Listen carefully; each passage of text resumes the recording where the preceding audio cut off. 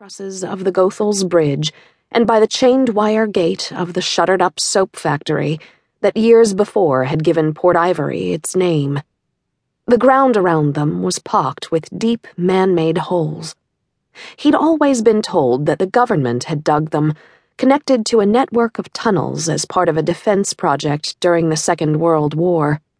Now they were just the open, unhealed sores on the face of the abandoned landscape that protected him from the outside world.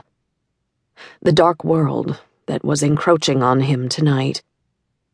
"You don't have to go," he said, his voice cracking as he stroked her apricot-smelling, honey-colored hair. His life was as gray and drab as the world around him. She was the only thing that added beauty to it. "Yes, I do.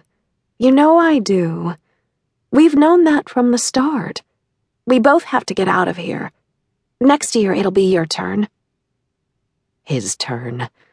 He was poor. No one in his family had ever gone to college. With his father gone, how would that ever happen now? "Come on, you're smart." She smiled and stroked his face. "You'll go far." Yes, he would go far. He felt it, no matter how everything seemed stacked against him. "I don't know." And he was smart. Though sometimes he had trouble convincing his teachers, who were really stupid themselves and had no idea what was inside him.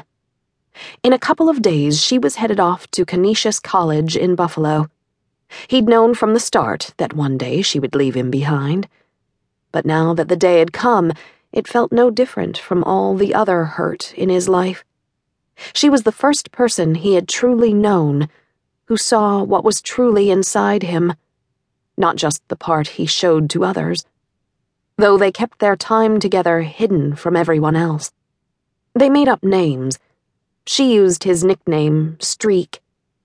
In the 3rd grade it was given to him because he ran faster than anyone else.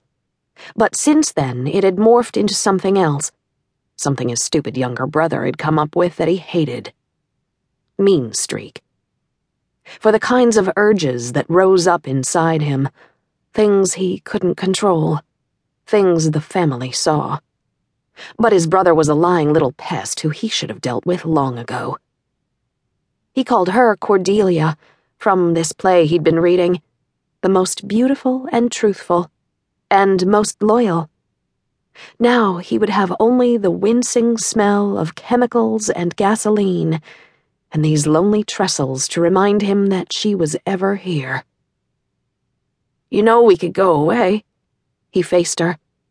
"College isn't so great. We could head out west. My uncle has a ranch out in New Mexico. I was there once. It's beautiful there. I could get a job. We could—" "Shh." She placed her finger against his lips. "No, we can't. We just can't. This is the way it is. Don't spoil this.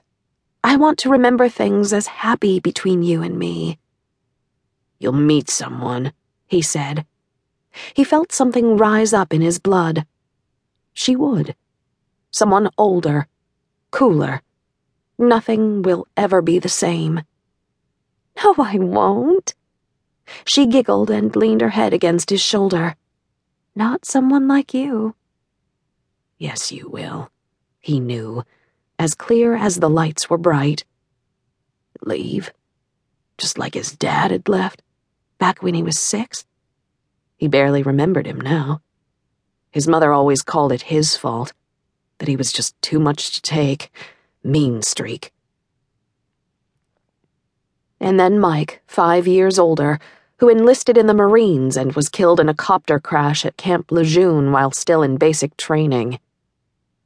Like every person he had ever put his trust in had left him. The night suddenly felt so sticky, it seemed to cling to him like cellophane. Yes, you will, he said to himself, certain. Leave. He would never let that happen again. "What?" She cocked her head, fixing on him. "You're looking at me funny." He shook his head. "Nothing." It was that nothing would ever be the same. "It's late."